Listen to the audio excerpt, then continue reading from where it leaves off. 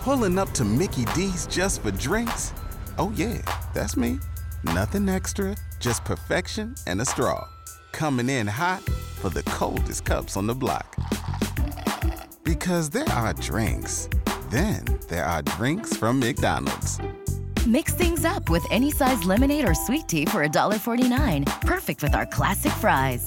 Price and participation may vary. Cannot be combined with any other offer. Ba-da-ba-ba-ba. Hello, it is Ryan, and we could all use an extra bright spot in our day, couldn't we? Just to make up for things like sitting in traffic, doing the dishes, counting your steps, all the mundane stuff. That is why I'm such a big fan of Chumba Casino. Chumba Casino has all your favorite social casino-style games that you can play for free anytime, anywhere with daily bonuses. That should brighten your day a little.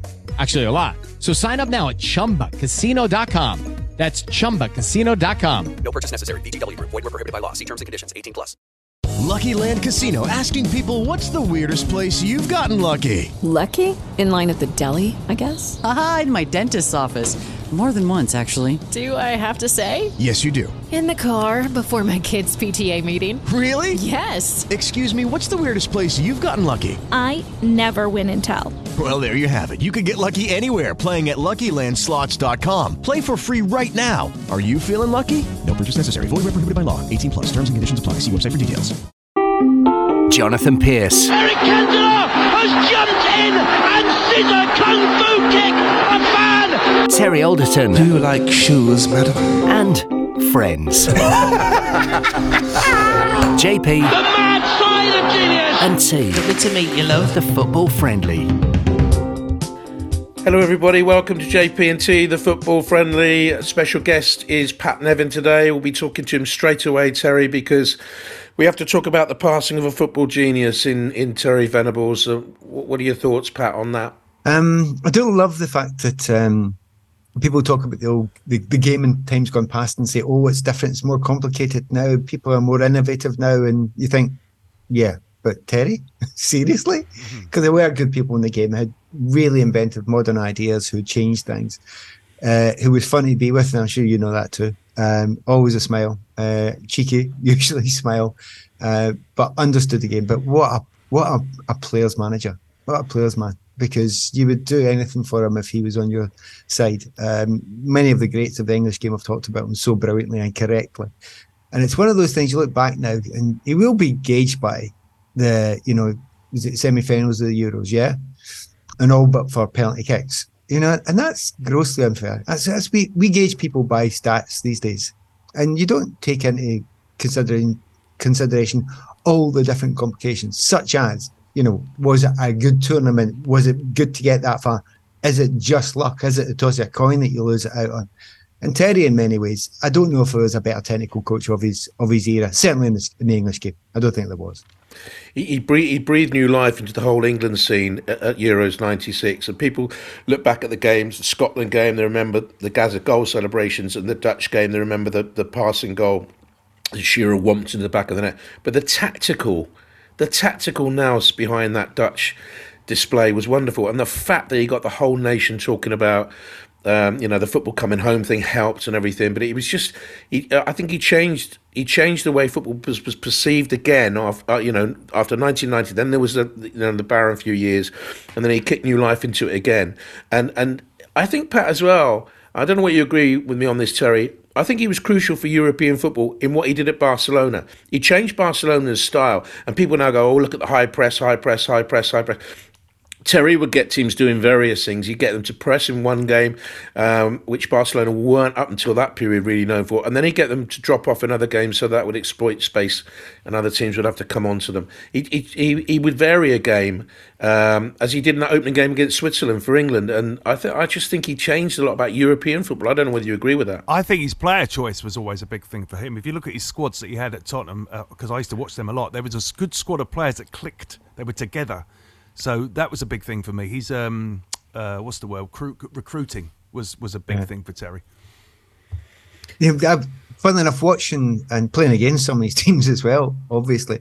I just liked the attitude. He was generally, a manager who liked exciting players as well.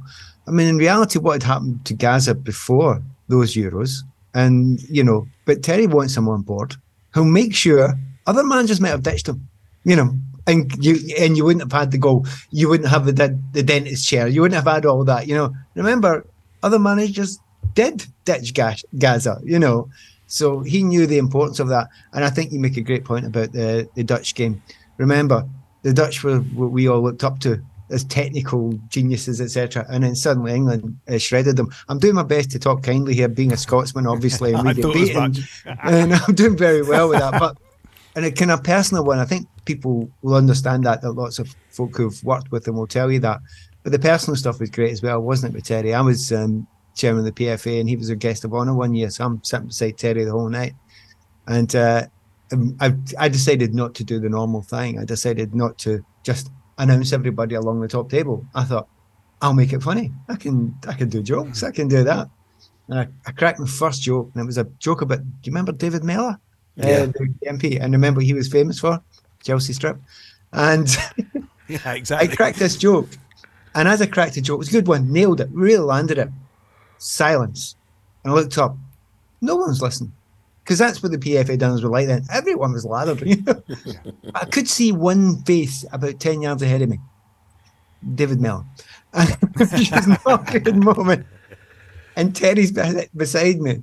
Terry went, and I didn't know them that much, but everyone knew who Terry was. And we'd had a nice chat at dinner.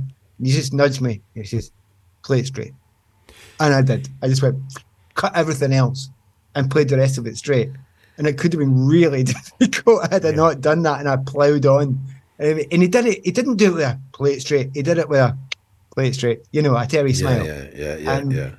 And the reason why I tell you that is he was looking after other people. He kind of cared about players.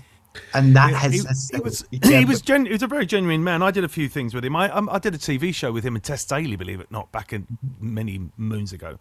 And he was one of those people that it was the first time I met him. And he was just like, I'd known him for all my life. That's the kind of guy he was, wasn't he? He was like straight away chatting, calling me Tell, and I was like, okay. And it was really weird because I was going, but you're Terry Venables. But over the years, I saw him again and again, and he remembered you, always remembered you, well, made out maybe he did. But what was interesting was, when someone says, my wife's auntie used to know Terry Venables very well, but not quite like that. And people say that, so I thought I'd go up to him and ask. And I said, do you know Eve Haskell? And his face nearly dropped on the floor. He went, Eve Haskell, I haven't heard that name in years. And he knew everything about it. He was telling me about how he knew her and how fun they had at times and all that. Probably not too much, but it was incredible that. He was always very affable. That's what he was. That's the word I'm looking for. He was. I mean, he wrote books. He would get up at Scribes and sing his nightclub. I remember. And let's not forget one of the biggest TV shows he wrote, didn't he? Hazel. Yeah, back in the time. Yeah, he was. I mean, he was, and you're right. He was. What Pat's just said about caring for other people. He was brilliant to me. When I worked on the Capital Goal Euro '96, and he used to play the commentary, our commentary to the team on the way to the bus to Wembley Stadium, and he made that public. And I was down at Bisham for a press conference there during the tournament, and he was surrounded by a lot of foreign journalists at the time. And they were asking him, who was the star of the tournament. And Terry went, here he is, and pulled me up and said, you've got to speak to him about this and about his commentaries, which flattered me enormously and humbled me enormously. And he was brilliant to me. And I was there at Football Writers Do the night that the Spurs whole thing started to break down, and he took me to one side and said, look, this is going to happen, blah, blah, blah.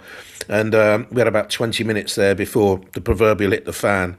And he was terrific to me all the way through. And the last time I saw Terry was at an FWA do, and 2 or 3 years ago. And yeah, I was there with you. And he was a bit shaky and stuff, wasn't he? Well, he was, and he's had this long illness now. He's now released from it. And he massive smile. Terry remembers. He came towards me, big smile, lovely. And he held out his hands, but he couldn't remember my name. I could see that on his face. And he turned to someone, and I could hear him say, what's his name? And the fellow's gone, Jonathan Pearce. Terry then turned around to me and went, JP, it's lovely to see you. I remember Euro 96, Terry, remember? And he clicked back, and he was there, and he was so warm. And it was very sad seeing him like that, though. Like you say, he's been released from that now. What a nice way of looking at it, Jonathan. Well, bless him anyway. Let's just remember him as he was, and remember... Terry Venables. Now we need to speak to Pat Nevin. Yes. About football and how to survive it, because this was the second book, and I'm asking you this question, Mr. Pat Nevin: football and how to survive it. Before we come on to your book, football and how do you survive it? If you're an Everton fan right now, you're an Everton legend. Wow. Good do you know what? It's unbelievably difficult for the Evertonians. They were hoping for obviously the lift against Manchester United. It didn't happen. Obviously, after that 2-minute thunder goal from worst goal I've ever seen. Worst goal ever. Cracker, right? So they needed a little bit of lift there. It's looking bad, but the Evertonians will get together. Remember, they've got a wee bit previous here, Everton, not for losing 10 points, but for fighting against the odds in the last couple of seasons. So, and they've got a manager in there who's the right man for it. So they're not out of it yet. But they've had lots of bad news in the last few weeks. Obviously, Bill Kenwright lost him. A 10-point thing's a big thing. On top of that, other things like Luton. What's going on? They go and win. So they've now got a cushion. But, you just get your nose to the grindstone, and they understand that this isn't the Everton of times gone past where you were expecting, indeed hoping or expecting to be in the top 4 or even winning leagues. It's a different thing now. And the Evertonians accept it. They always call themselves the People's Club. So I think they'll enjoy the battle. I hope they're going to enjoy the battle. I wouldn't give up on them. And certainly, I don't think anyone does. I've been at a couple of games this season. The atmosphere's been phenomenal, really brilliant. So it's bad. It's hard. I think I'll be honest with you, I think it's draconian. I think it's really unfair. 20 million quid, right? So 20 million quid is what they're over in the debt, and it's complicated. It's never as simple as people think it is, right? That's the way football accounts work. But it comes to this 20 million quid of debt that they're over the number they should be. And 20 million quid, what does that get you these days in the Premier League? Left leg of a striker? I mean, seriously. I know, it's ridiculous for saying this. Yeah, I mean, for 200 million quid they had for the stadium rights that they couldn't take because of sanctions. And then, they had a player who we won't name, but player X, who, had they been able to sell him instead of the was kind of sacked and left, that would have been 40, 50 million they could have got from him. Sorted, no problem. There's all the stuff that is just accountants arguing with each other because you've gone through COVID. You're building a new stadium. It's kind of tough. It's kind of... And you thought, well, fair enough, you've broken the rules, you'll get a bit of a hit for it. But 10 points, honestly, it just seems a bit odd, really. I think, and then, by the way, underline, hands up now, they were in the wrong. They got it wrong. They spent terribly, I mean, stupidly, £750 million, yet look where they are. Beware Chelsea. I know, beware Chelsea. They spent £1 billion. £1 billion doesn't get you certainty. It gets you a chance. Yeah. They've spent that, and look where they are just now. So huge amount of money. But when it comes right down to it, they'd sold Anthony Gordon, they'd sold Richarlison, they tried to get themselves. They were working with the people. Now, so I feel quite sad for Everton and annoyed for Everton, and there's still an appeal to go. But in reality, footballer, sod it. Fans, forget it. You've got a battle on, go and win it. Yeah. Do you think they'll win that? Sorry, Jonathan. Do you think they'll win that tribunal? I wouldn't be surprised if the points deduction is reduced. I don't think they'll win it because they won't back down. Right. The league won't back down. But not even with those great excuses. And also, Terry, they can't back down because they broke. As Pat said, they've been found guilty of breaking the rules. And I know they were working hard to try and alleviate the situation, but guilty is guilty. But they came forward, though, didn't they, Everton? Yes, they did, but guilty is guilty, and they will... I think they will have the points deduction reduced. I'd be surprised if they don't. But now we need to see what's going on. We need to see this now being a benchmark, and other clubs, and they will now hunt other clubs down. This is the start of it. The Manchester City thing is ongoing. It's incredibly complex, that one. And there are other clubs that are going to get hit now. They'll go for other clubs. And if you think Everton are the only club that are guilty for this, come on, wake up. Smell the roses. And to be honest, I'm not arguing against that because the rules are there for a reason. And if they're there, you've got to abide by them. But you also look at the Premier League with this massive big shotgun. And they've got their foot right there. And they're going, bang! Great acting. Because they are, in reality. Because you take it to conclusions, right? Logical conclusions. That's what I always do with things. You have to look for unexpected consequences and logical conclusions. So the logical conclusion of it is you're going to have to slightly readdress the payments to players, go down a little bit. Well, they'll go somewhere else. Full stop. I'm just they're going somewhere else. They're going to Saudi. That's what will happen. Okay. So your EPL, which is the leading light in the world by miles at the moment. These things don't always last forever. Remember, Serie A used to be. You remember we live in a world that can change, right? So there is that. The world can change in another way, which we all know about, which is Super League.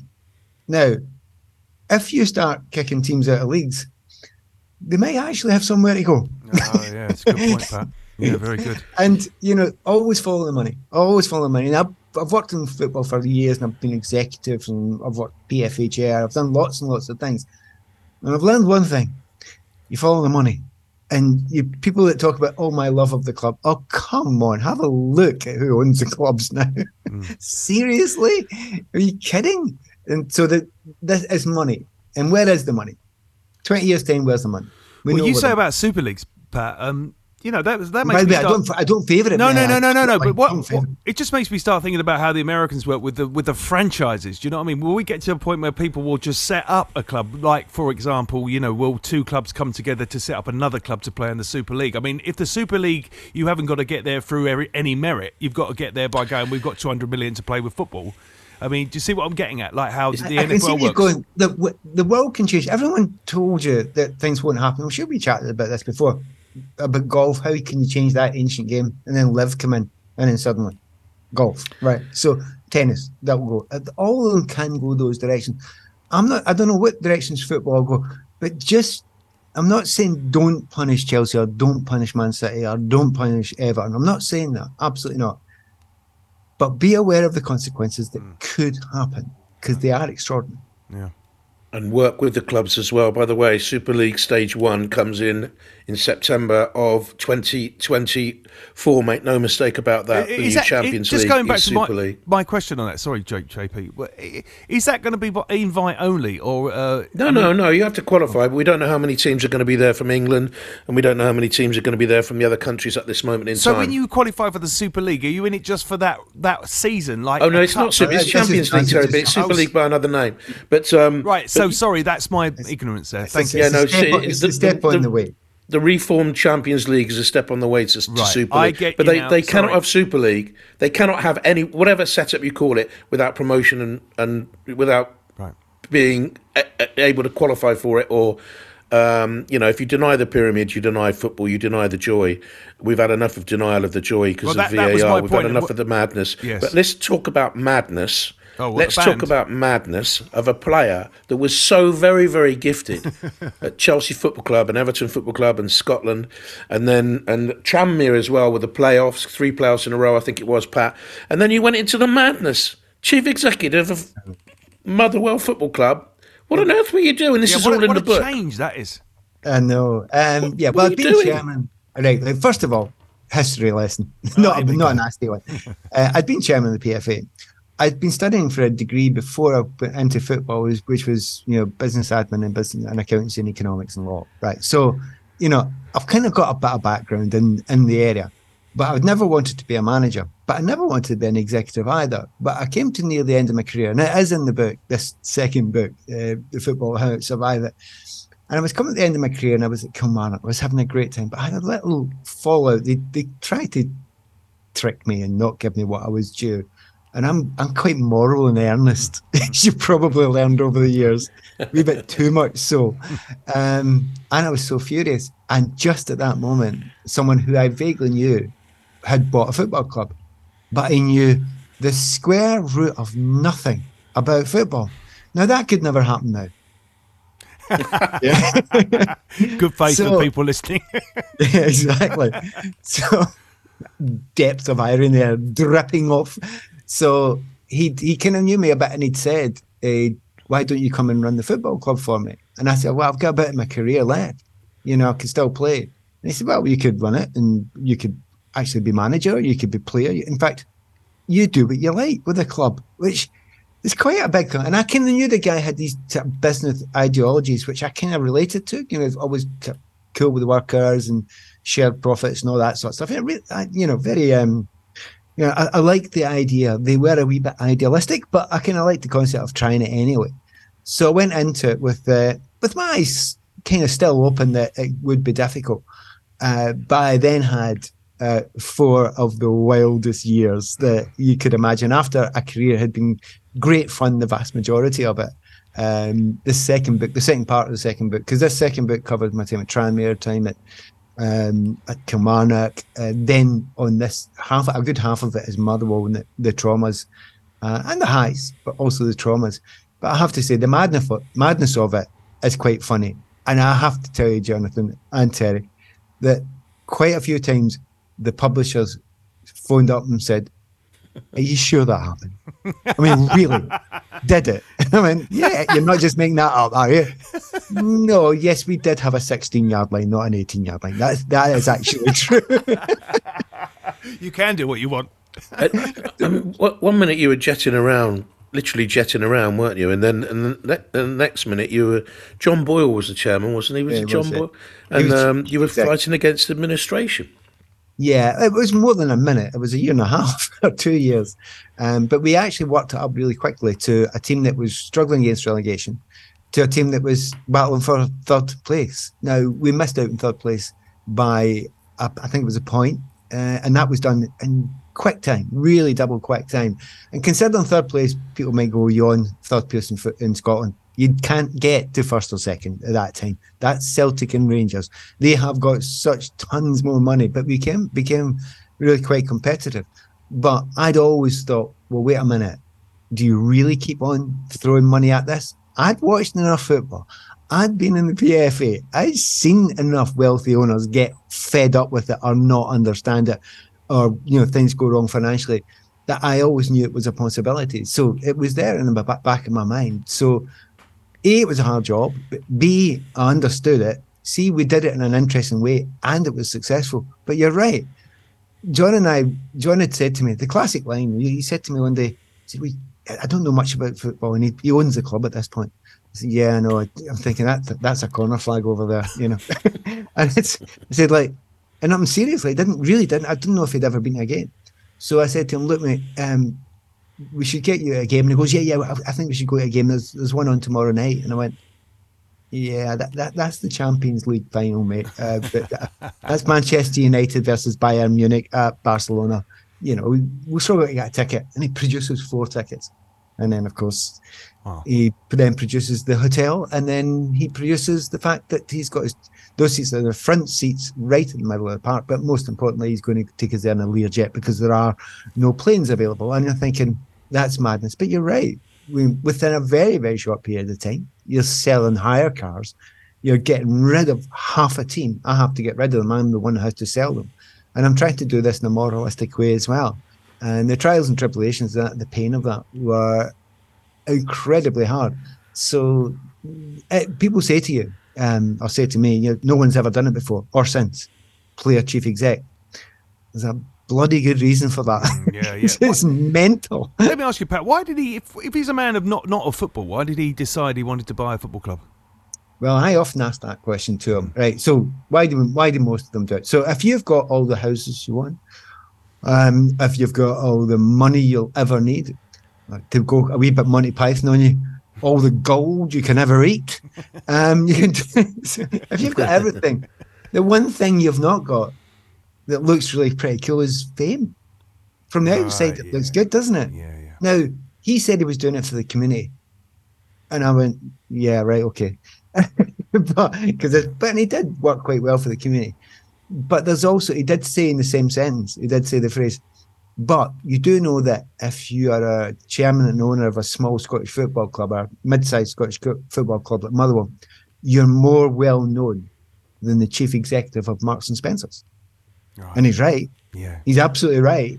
So it must have been something that he quite liked. I tried to talk him out of it, saying that the fame thing's not great. There's more downsides than upsides as far as I'm concerned, and are always were. I agree on that. And he discovered that because he was lacerated in the press, hammered in the press for a variety of things. And they used to take the mickey out of him. He was a wee bit They used to do the Frankie Howard voice for him, "Oh, titter ye not," sort of stuff. Because he wasn't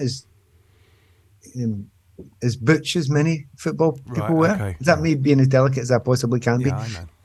And again, another reason why I wanted to work with the guy, because he was such an outsider. Like, and I mean, he made me look like Terry Hurlock,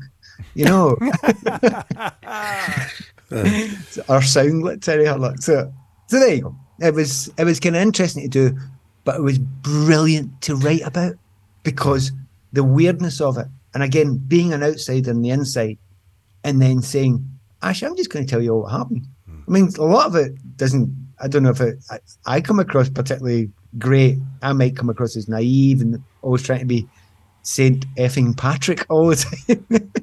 Let's come back to that a minute, because there was another book you co-wrote called In My Head, I think it was. You dealt with the psychological aspects of when you were coming to the end of your career. I want to know how you psychologically dealt with having to release players who were back after the break.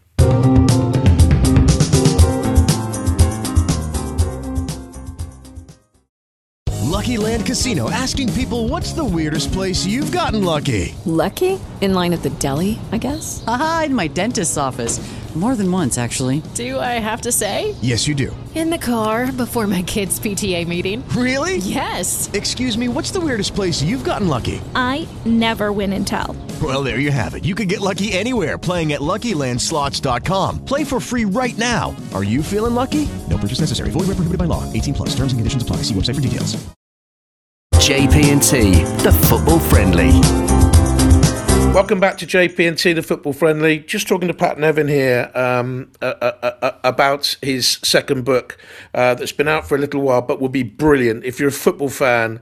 Then with Christmas coming up, then and you know other football fans, Pat Nevin, Football and How to Survive It. And we're talking about his days as chief exec, and you mentioned there it's hard. You had to deal with the players that you had to get rid of, and you'd have had that in your career. You'd have seen that in your playing career. How did you deal with this, bearing in mind you were very aware of the psychological problems of as you come to the end of your career? How did you deal with that?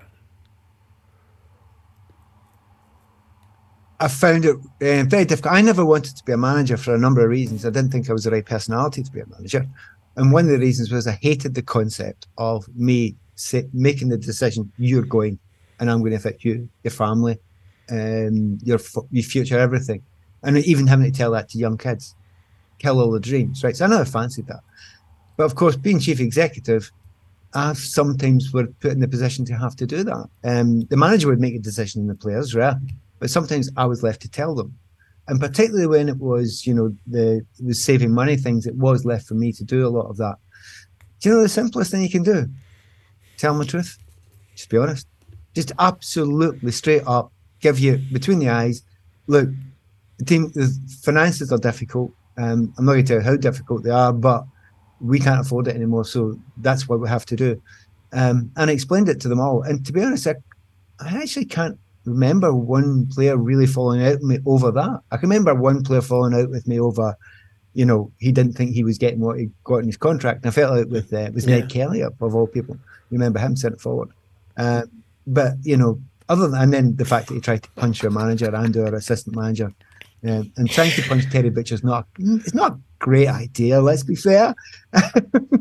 So I had to try and deal with all that. And that's every time you talk about something like this, how do you deal with that, the psychology of it? It's just, when it comes down to it, there's often grey areas. We all want the world to be black and white, right and wrong, yes and no. Like, everybody wants to tell you what's right and wrong in Palestine and Israel, right? Like, as if there's no bleeding nuance there and no complication there. So I kind of bores me that. But when it gets right down to it with certain situations in your life, there is a zero-sum game and there is no chance to do absolutely the right thing. So just do the honest thing.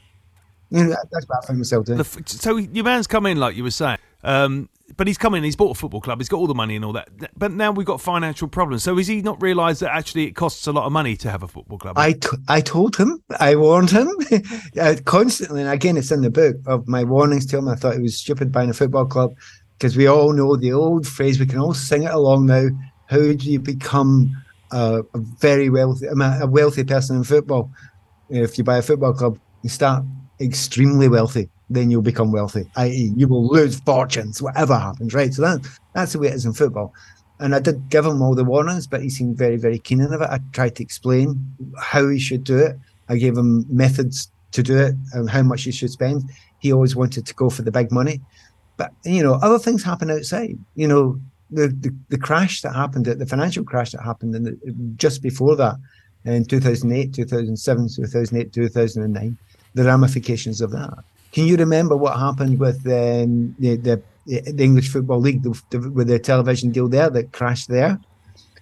We had a television deal that was supposed to give 60 million that Sky wanted to give. By the end, it only produced 12. That's what was happening. Everything around you was fun. So it's not just him, the whole thing around it. And this guy his big thing was vulture. Sorry, I meant to say venture capitalism. And his big thing was that. Now, you try and do that in modern tech when the dot-com bubble's happening. You're going to lose, So it's not just the simple things you spend all your money. You've made 80 million quid in a deal and you go and spend it stupidly. It's more complicated than that.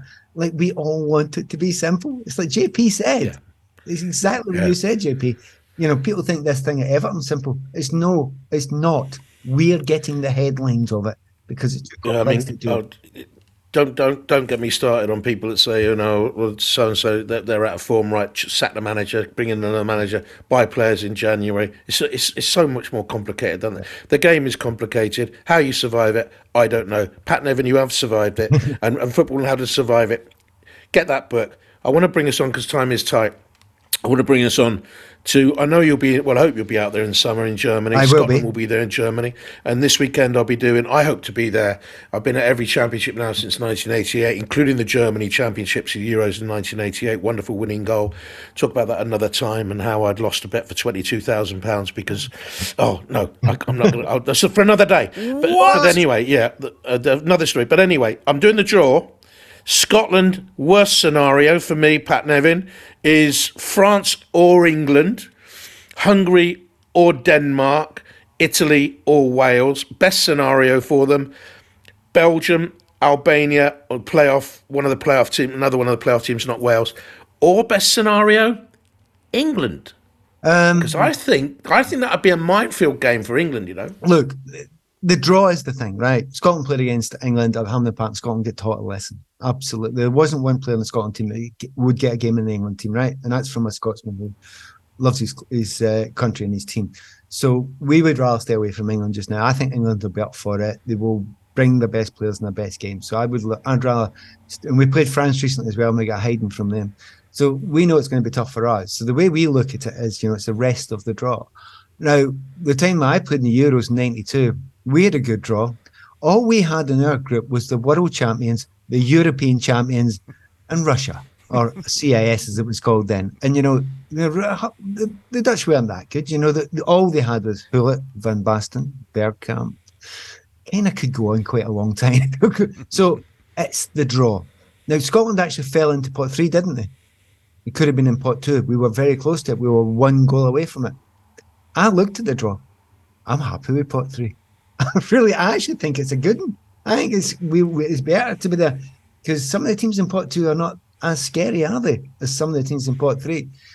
All it is a throw of the dice or a toss of the coin. We know we're going to get one big one.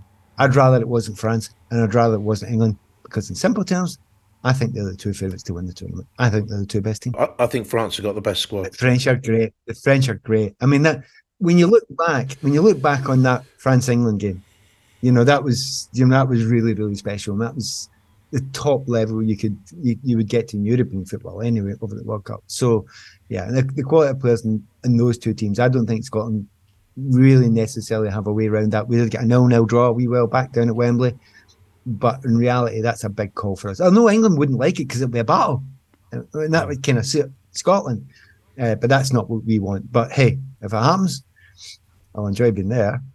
What a job he's done, Pat. Steve Clarke. Phenomenal. Obviously, he's a mate of mine. We played together at Chelsea for 4 or 5 years. We're great friends. I've told you this before, I don't know. Do you know who we played for together? So we played together for Chelsea and Scotland and England. What? Exactly. We played, Steve and I were both chosen for the English league team against the rest of the world. So the Maradona was on the other side and Platini. But yes, we had to pull on the three lines, Stevie Clark and I together. So this was the proudest day of your life. Yeah, I'm saying nout, mate. So, but no, he's done a great job. And to be honest with him, good players, but he has maximised that. Fantastic. But give me, I'll kill you with one thing about him, right? So he finds ways of getting things to work, like getting Tierney and what's his name, the left back for Liverpool, Robertson, to work together. Brilliant. Right, great. That's one thing. He figured out how to get the best of McTominay. How long has McTominay been at Manchester United and they've never figured that out? Yet he managed it. How do you do that? So, Clarkie, different class, man. Been a joy to speak to you again, Pat. Always Pat. Lovely. Been a joy to speak to you again. The one time I actually played 11v11 on the pitch at Ashton Gate, by the way, I played for BBC Radio Bristol against the Radio 1 DJs, and I didn't play in the red and white. I played in the blue and white quarter strip of Bristol Rovers, and my dad never ever let me forget it. But there you go. Listen, Pat, Thanks, it's been a joy. It's been a joy. Don't forget the book, everyone. Get the book and read the book. Thank you very much, guys. Thanks, man.